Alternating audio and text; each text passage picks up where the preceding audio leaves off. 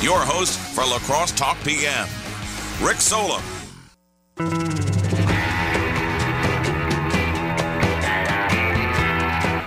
Gloomy Friday, but Bernie's in town. Bernie is in town. And you're not there. I'm not. I'm sorry. I feel like I'm preventing you from being at Bernie. Bernie is making the rounds in Wisconsin trying to get that youth vote out. The youth vote is notoriously difficult to mobilize in midterm elections. So what do? Bring an old man from Vermont I was just going to say that. We're going to bring an 80, I think he's 82 or 81 right? years. No, he might be, how old's Biden? Biden is a little younger than Bernie, or they're about the same age, I think. So Bernie 81. Is 81. Oh, Biden's 79. Biden's 79. That's right. That's what I thought. Yeah, that honestly makes Bernie's appeal with younger people a bit more puzzling because he's 81. But still, the young people love him, especially the young Democrats. And so they're really excited about having him on the UW-La Crosse campus. And the youth vote is just notoriously difficult to mobilize in midterm elections, Rick. Older folks like us, the old folks out there, they vote consistently. They vote consistently from election to election. The rates of voting among older folks do not fluctuate dramatically from election to election. The rates of voting among younger people fluctuate dramatically from election to election. So this is all about turning out the vote. Can we just do a show from 2015? Can we do, if you're here, it's 2015. Bernie Sanders is running for president. Did you, at that time, where were you in 2015? I would have been a doctoral student at UNC Chapel Hill. But were you a political junkie, as Ron Kahn calls it? I was also a political junkie, like you. Okay, so North Carolina. So I don't know. Okay, nothing to do with Bernie there. But Bernie comes onto the scene. For me, I started listening. I was like, who is this guy? What is... And I didn't really care what he looks like or what, like old man talking. But he was saying stuff. And I was like, yeah, this is messed up. I don't remember anything in particular, but... as somebody who is, studying political science at the time, maybe you were getting taught lessons, or maybe your political science teachers were like, we don't know what's going on. Rick, it's really interesting. A lot of younger folks at North Carolina were really drawn to Donald Trump, and a lot of younger folks were really drawn to Bernie Sanders. I think the younger voters just like someone who's different.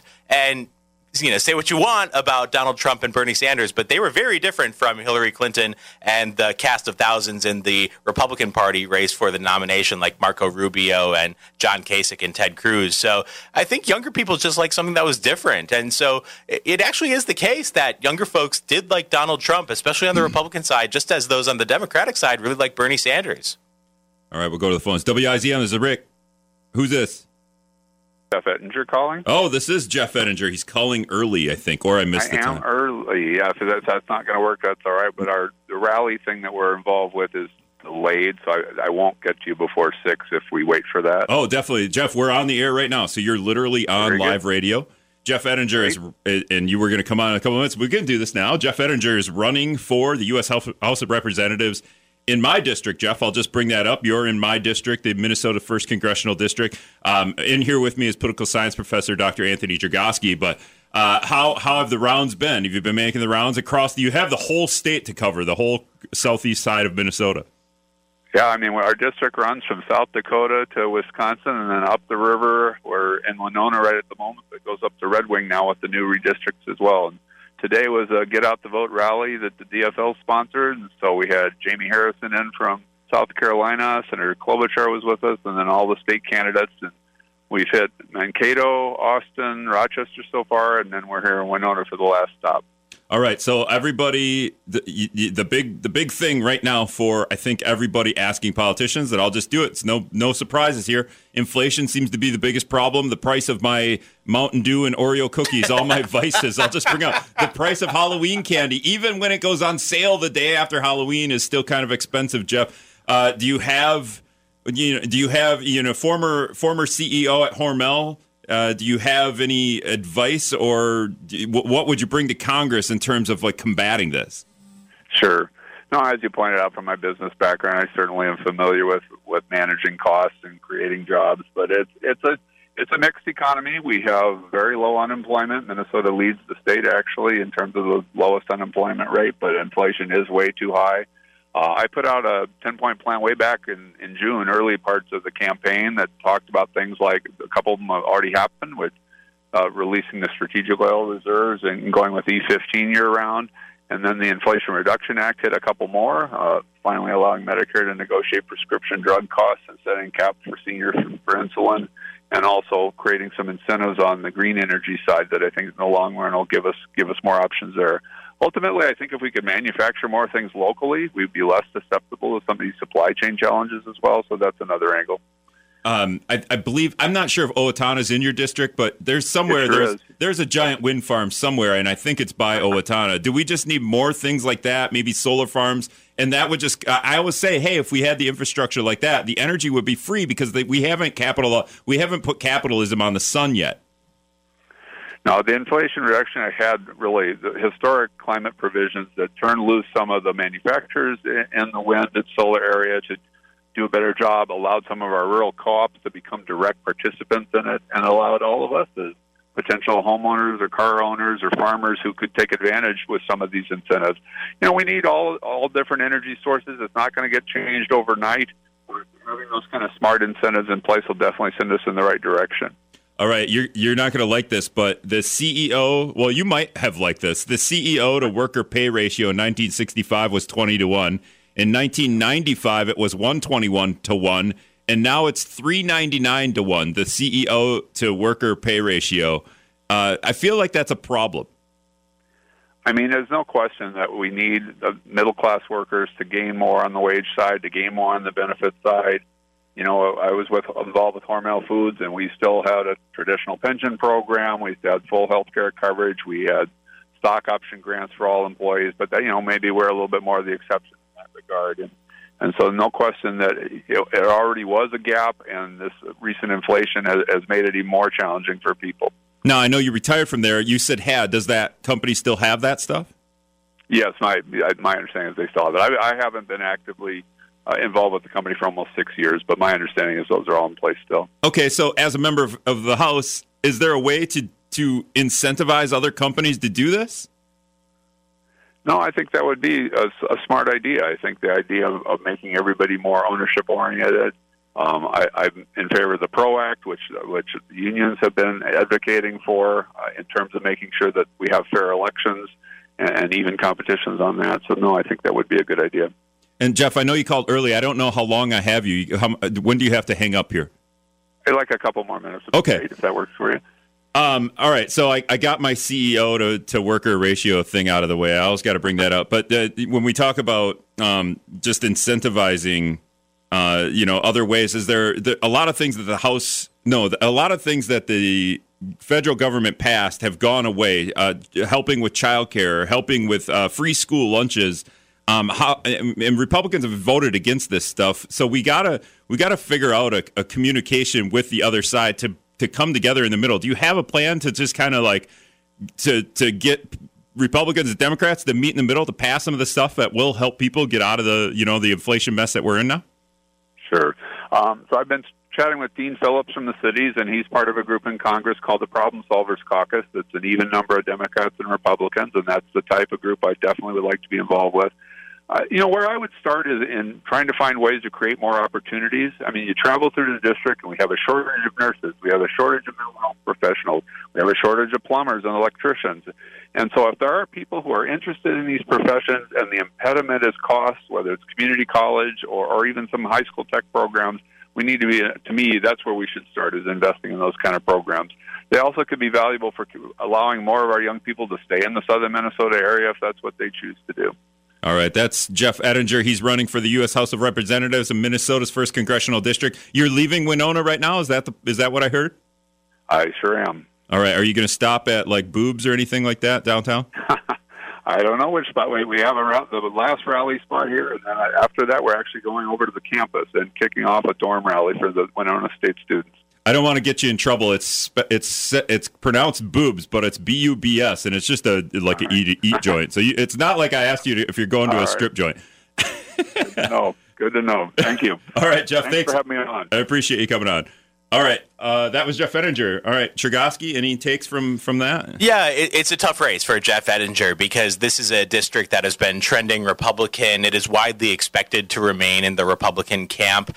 But the special election was closer than people anticipated. So that opened the way for Jeff Ettinger to have some momentum on the Democratic side going into this general election.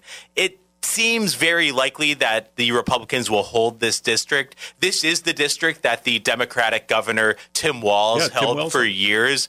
It seems like a district that could go Democratic under the right circumstances and with the right candidates. We'll just have to see how Ettinger turns out in this election. If he's close, if he keeps it close, if he continues to overperform like he did in the special election, then that could set up a very competitive race in 2024. The Democrats could give this seat a real shot, even if they don't manage to win it this year.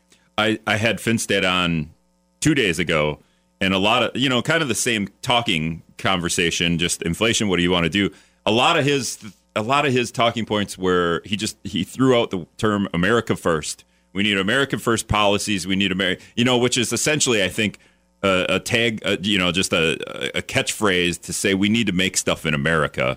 But see, this is where Republicans say America first, and you kind of don't really know what it means. And then Ettinger comes on and he says, this is, we had this. Like there's a little bit more nitty gritty there. It's a really interesting issue, Rick, because we've seen this in Tim Michels' campaign. Tim Michels, I was talking to a reporter today about how Tim Michels has been lacking in specifics in the race for governor of Wisconsin. In the debate, in interactions with reporters, the very few interactions he's had with reporters, he doesn't really go into specifics about policy details. Molly Beck of the Milwaukee Journal-Sentinel was telling me how she sent like 16 questions about K-12 education and got like a few sentences quote in return. Oh, so he did reply. He did reply. Unlike Lauren Oldenburg on the Assembly District just south and east of here, he didn't reply to our Wisdom Questionnaire. Wisdom Questionnaire at the wisdomnews.com. Just hit the pull down menu and hit elections. I got to cut you off, Chergosky, because we got to do the news. We'll be back. Do you know the words here? That's all I could think of. It sounds that might have been my boss, the boss. Who's that? Not Rick Springfield. I can't even think of anybody. I don't know famous people's names. You too, Chergosky. Were you watching a YouTube doc? What were you doing? I was watching one of the evening news broadcasts, and Bono was on there being interviewed, and I'm like, oh yeah, you too. The evening news where we get our opinions from Bono. It's always exactly. We're gonna talk about inflation. Let's bring on Papa Murphy's Pizza Guy. Actually, Papa Murphy's Pizza Guy would be a good guy to talk to because he owns Papa Murphy's. He probably knows more about inflation than anybody because he's got to deal with the cost of pepperoni and paying his workers. 608-785-7914 is the talking text line. UW La Crosse political science professor Dr. Anthony Chergosky in here. The whole time we've been doing shows. So we go to break, we're doing show, and then I'm trying to decide which show I want to do because I start out talking about Bernie because he's literally in town. This phenomenon that started in 2015 where this old white guy essentially captures a nation. He runs for president, and he's legitimately going to win the nomination. Like, it was pretty close. He was. It was a sign of trouble for Hillary Clinton that he was so close to defeating her for the nomination. It showed a sign of weakness for Hillary Clinton. Let's not do it. I don't want to talk about it then because we know Hillary Clinton. Yeah. But he's still a phenomenon. You said as you were coming in here, you said a lot of your college students were pretty pumped up. I don't know, but is there an alt to this, a right-wing person that comes to campus and your college students are pretty pumped up to see? I don't know. There are some commentators out there, some social media personalities who get the young Republicans really fired up, like someone named Ben Shapiro, if you kind of heard of him. Yeah, he's really popular among young Republicans because he's sort of this firebrand. He's a tell-it-like-it-is kind of guy. He's not politically correct. And I think that appeals to young Republicans.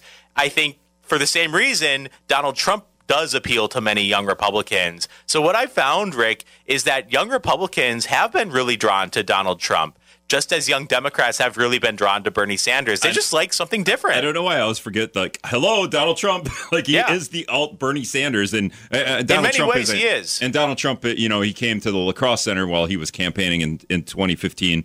A lot of people went to that. Bernie Sanders campaigned at the Omni Center in Alaska. I remember 5,000 people came to that.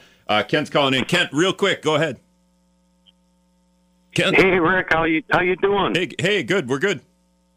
Hey, Dr. Chikowski, how's your daughter doing? She's doing great, Ken. She just turned 6 months old, and Dad is getting better and better at making her laugh. All you got to do is tickle her cheek or give her a little bit of ice cream. Yeah, see, I have such a hard time entertaining Rick. It's so much better that I can easily entertain my daughter.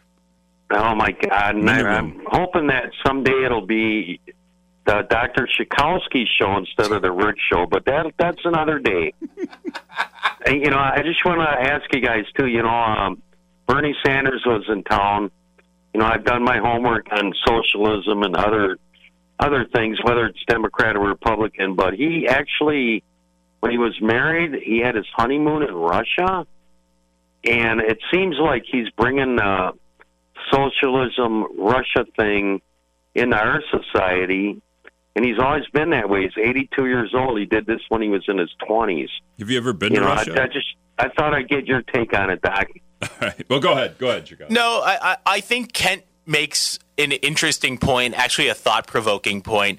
How much of Bernie's appeal among young people is related to his ideology? We know that Bernie has a very intense ideology. It's not as good looks. It's not as good looks. Although it is his looks a little bit, because there's that meme of him with the mittens on. Exactly. Actually, the UWL College Democrats have a cardboard cutout of the meme with him sitting in the chair, and they're going to try to get him to sign that today. Absolutely. So we'll see if that works.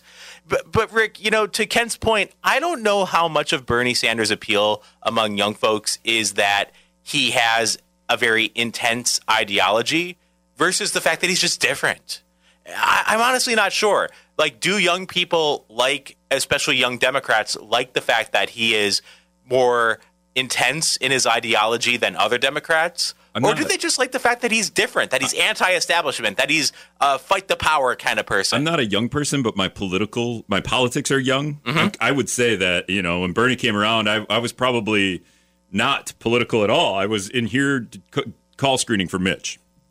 And working on my fantasy football team on the computer over there in that cubby. But he was saying stuff that when I bring up the CEO to worker pay gap, that's from Bernie. I hear that stuff, and then I'm like, yeah, that is an issue. I think when the CEO to worker pay gap goes from 20-1 to what was it, 3.99? I got it wrote down here. Yeah, 3.99 to 1. The worker. So these are things that Bernie is talking about. The billionaire class. And over a pandemic, we watched the billionaire class rake in more billions, the 1%. So, those are the things that Bernie's talking about. That is different. We don't hear a lot of politicians talking like that. Maggie Porter is a U.S. House rep in California. Go listen to Maggie Porter talk. That woman is going after it, and she's inspiring. I think Bernie has influenced this upcoming generation of Democratic politicians and Democratic activists in the sense that he has them more focused on income inequality and, like you said, Rick, the CEO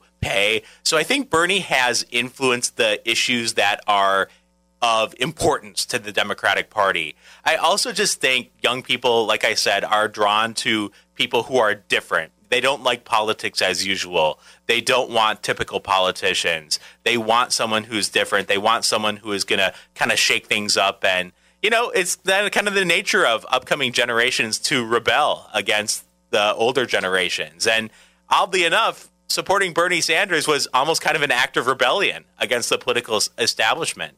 So I think that had a lot to do with his appeal among younger voters. And so I think Bernie remains influential. I'm not sure how influential, but he remains very well liked within the Democratic Party. It is funny. The popular people within the government are the people that talk about how they are anti-government to a degree. And then Derek Van Orden's kind of running on this a little bit. And it's just comical because it's I'm anti-government, but I want to be part of the government. So, but I'm going to destroy it from within, or I'm going to rebuild it from within. Depending on your take. I don't know. It's just it's a funny. There's a problem then with the perception of government for whatever reason. If there's no reason at all, or if it's conspiracy theory reasons that have with the internet and social media just been able to get out there. But the government has a problem with its ability to to be trustful, I guess. I don't know. Rick, Image problem is what I want to call it. You're absolutely right, Rick. One of the major problems in America today is the collapse of trust in institutions.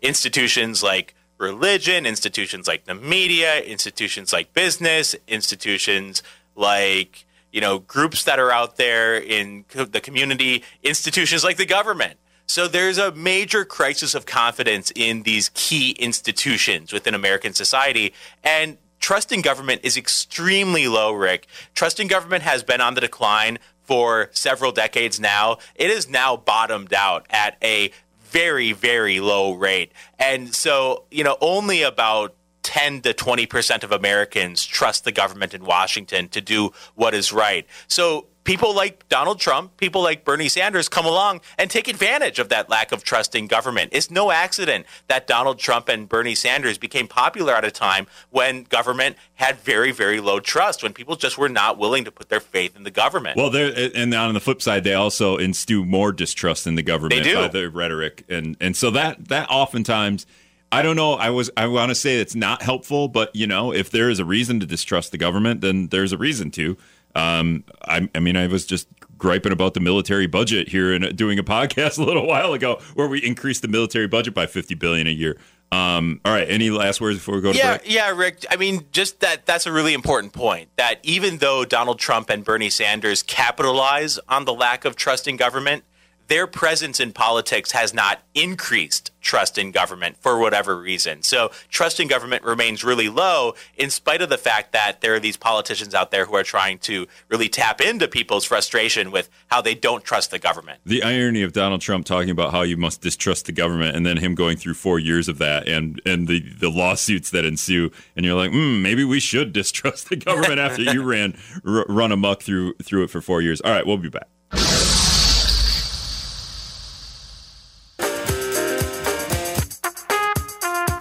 This song, you know this one? Yeah. You did U2, I did Us 3. Of course. Interlude. Welcome back to Lacrosse Talk PM. Just kind of want to... It's going to take a while. It's going to take a while. Well, UW Lacrosse Political Science Professor Dr. Anthony Chergosky in here with me. A busy day. Chergosky's going to have to zigzag home because he's got to avoid UWL as Bernie has left the building, essentially. But now the Aquinas people are going to enter the fray because Aquinas football takes the gridiron at UWL. They're playing in the playoffs, 2 wins away from getting the state. And then you have to avoid Onalaska High School because they're playing 2 wins away to getting the state. And then you have to also, not that you do, but you also have to avoid West Salem. Yes. Or you just go to those games, or you can watch the Aquinas game on the WKTY app, or if you have a Roku or Apple TV, around rivercity.com. And we're able to do that thanks to Firefighters Credit Union. Big day for college, for high school football. It's exciting. It's we're getting to the end. And we, there's not a lot of times where we have this many teams left over. And I know you want to do a high school football show, but go over and talk with Grant if you want to do that. Well, just real quick, Rick, a plug for the UWL Eagles, 7-1 in football, going for a 9-1 record, playing River Falls tomorrow at UWL at 1 p.m. Yeah, they're 7-1, and they're ranked here. Let me see. They're ranked number 7 in the nation. It's really exciting. Really exciting. And you're not a football guy, but I love football. Oh, you do love football. Okay. It's baseball that I don't like. Nobody likes baseball. All right, so you have these polls up here. Could we just run through these real quick? You got it. They're I don't know exactly how do we take a poll? No, but they're interesting polls in terms of we're getting to the end of the election cycle Tuesday. Obviously, go vote, everybody. Should we just read the question and take the answers for what they are, or what? Yeah, Rick. There was a poll done a couple days ago asking, would you support or oppose making Election Day a federal holiday? 66% of Americans said yes, they support making Election Day a federal holiday. That included 82% of Democrats and 59% of Republicans who support making Election Day a federal holiday. Do people not understand that we would get the day off? Well, maybe you could throw that into the poll question to get even more support. Would you support? Well, okay. So is this the first one? Yep. Would you support making the Election Day a day off from work? Yes. That should be the question. Yes. And then it would be 99.9% say yes, and the 0.1%, we talking about the 0.1% again, Bernie Sanders supporters, would say no. We would have 99% would support having an extra day off, I think, except for me because I still have to do the show. All right, next one. Yeah, next one. If Election Day is not a holiday, do you think employers should be required to give employees paid time off to vote?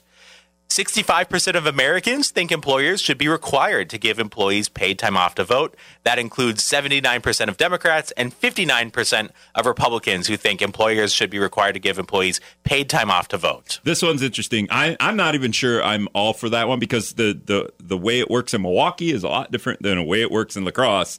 And then because you might be in line to vote for a couple hours in Milwaukee. Sure. And I could run out of here and run down to the Black River Beach Center and be back in probably 13 minutes. So do I get 13 minutes of PTO there? Is that how that works? Yeah, Rick, these are commonly cited as barriers to people voting. First of all, people's work schedule can be a barrier to them voting. So that's why some have proposed making Election Day a federal holiday, thus a day off from work. And then others have said, well, if we don't make it a holiday, then employers should at least be required to give employees that flexibility to go vote. But there are some details in the mix that are maybe hard to figure out because different areas have different wait times, different areas have different, times that you have to kind of devote to voting. So, the devil is always in the details, but by and large, Americans support either making Election Day a federal holiday or requiring employers to give employees paid time off to vote. Yeah, I remember there were some races in Georgia that the line was like 11 hours long, and then we passed rules where you couldn't give water to those people in line. Good thing we did that. All right, moving on. Poll question number 3. Which day of the week do you think is best for Election Day? 25% of Americans say Tuesday is the best day of the week for Election Day, but I think that's just because it's on a Tuesday already, and people just don't want change. The next most popular option was Saturday. 13% of Americans said Saturday would be the best day for Election Day. But then you don't get the day off if you don't work on weekends. Yeah, you don't want Saturday. You don't want it Saturday. I love that 23%. You'll miss college football. It doesn't matter. 23% doesn't matter. It doesn't matter except you need consistency. I understand like Tuesday, Monday you got to come to work and also you got to do your homework. You don't want to do your homework on Sunday. No. To who you're going to vote for. You got to go to that My Vote website and figure out who's on your ballot. If you're not going to do it right before you go vote like I do, then you're going to do it on Monday because you're not going to do it on Sunday. So Monday can't be good. Tuesday is fine because it's like, it's the second day of the week, whatever. And also, but if it's a federal holiday, it's a whole different story. What day of the week should the federal holiday where everybody, and not even a federal holiday, everybody gets that day off? Monday. That has to be Monday. Monday. It could be a Friday, but I love Fridays. Fridays are my favorite day of the week because you go to work and everyone's in a good mood. Everyone's in a great mood on Fridays. We never should get rid of Friday as a workday week. We should get rid of Monday as a workday week. If it's a federal holiday, voting day needs to change to Monday. And then I will do some studying on who to vote for right before I go to the poll. I'm going to add 2 proposals to the mix, Rick. That we make Election Day a federal holiday, move Election Day to Monday, give everyone Monday off. Secondly, that we make the Monday after the Super Bowl a federal holiday. So we can enjoy the Super Bowl and take the day off the next day. So that would be like mid-February. Yeah. I mean, we could do that. I was just trying to think. Just make up some holiday that we can call it. Yeah, or Super Bowl Saturday. We could make Super Bowl Saturday, and then then you don't have to. You don't have to do that. You don't have to. We could make that a federal holiday. All right, we got to take one more break. Oscar. 1, 2, 3, I'm going to beat the daylight savings thing to death. Ron Kind came on here and he was a little snarky with me for Ron Kind. Very just, Ron Kind's not snarky, but that was as sarcastic as I think maybe he'd ever get. We're going to pass daylight savings, Rick. We got rampant inflation and we got a budget to pass. And it was kind of a joke. It was like, well, just squeeze it into the omnibus deal, dude. Yeah. Put it into the big bill that has a million different elements. And the thing is, too, is like we have bigger priorities. I understand that. But there's also a bill that will literally affect every person, thing, entity in the United States. We're going to get to the entity here in a minute. But Eric from Sparta is calling in, and he's been waiting patiently on hold. Eric, go ahead. Yeah, Mr. Tchaikovsky, after the Republicans win the House of Representatives at the midterm, what is the first thing they will investigate, like the J6 committee is investigating, sir? Can you tell me that? Yeah, there's a lot of investigations that the House Judiciary Committee has teed up. They're going to look into, I think, Dr. Fauci. They're going to look into Hunter Biden. They're going to look into all sorts of things. One thing that is the case nowadays is that investigations are used to generate publicity. They're used to generate... I was just going to say that. They're used to get on whatever, MSNBC or Fox News. Yeah. That's the kind of the new mode of oversight in Congress, Rick. We often say that Congress has a very important oversight role. They investigate and assess the government agencies and the other branches. But really, it's just to gain publicity for the party and to try to gain an advantage for the party. So I think the investigations will be geared toward what will play well in the media and what will play well in public opinion. And that's nothing new. That's nothing new. That's just the way that Congress operates nowadays in this period of intense partisanship. Now, I had my congressman on a couple days ago, Brad Finstad. He said the way to bring the Congress together, left and right, bring Republicans and Democrats in the middle. The House never passes anything without a Republican. No Republicans vote for anything in the House right now. It's a little ludicrous. They're just like, we're going to, it's almost like they're blackballing any bills because they don't want to give Biden a win. But Brad Finstad said, hey, we could pass this daylight savings thing. He's a farmer. He doesn't even like daylight savings time. He's like, I can't wait till it's dark, perpetually dark for all of winter. But NPR put out, is it WPR? WPR put out a story about daylight savings. What is that? Yes, this is from WPR. The end of daylight savings time causes a 16% increase in collisions between deer and vehicles in the week after the time change, a new study shows. All right, so this study, and we don't have to get into details because I'm gonna thwart this study right now. My girlfriend's a hunter, so she's the hunter in the relationship. She deer hunts. Deer are in, I think it's called in rut right now. They're in mating season. Deer are out. They're out and about. They're mingling. So that when we change the clocks, at the very same time we change the clocks right here, we fall back. Deer are out running around because that's why hunting season, I think hunting in Minnesota literally starts this week and it starts soon. Yep, my father-in-law's out there this weekend. For gun hunting, I believe, anyway. I think other hunting has started already. So, and maybe I didn't read the article clearly, but maybe they say that in the article. I'm not sure. But there's an increase in us hitting deer, and it also coincides with daylight savings, but I don't think the two are related. A permanent move to daylight savings time would reduce the crashes by about 1.7%. According to the study, it would prevent about 2,000 human injuries, 33 human deaths, and $1.19 billion in damages each year. Okay, so it's a very small percentage, but a very large number of in terms of that. I think there is something to when you're driving home at 4:30 and it's dark, or five what? When you get done with work at 5, so you're driving home at like 5:10, somewhere around there. It's that adjustment period that gets people into trouble. Well, it's that adjustment period. Also, it's dark out more. If I'm driving home when it's light out, and I get home, I'm home. It's light out. It's easier to drive home in the light. Yeah. We just solved daylight savings. Pass the bill. Nailed House. You got 2 months.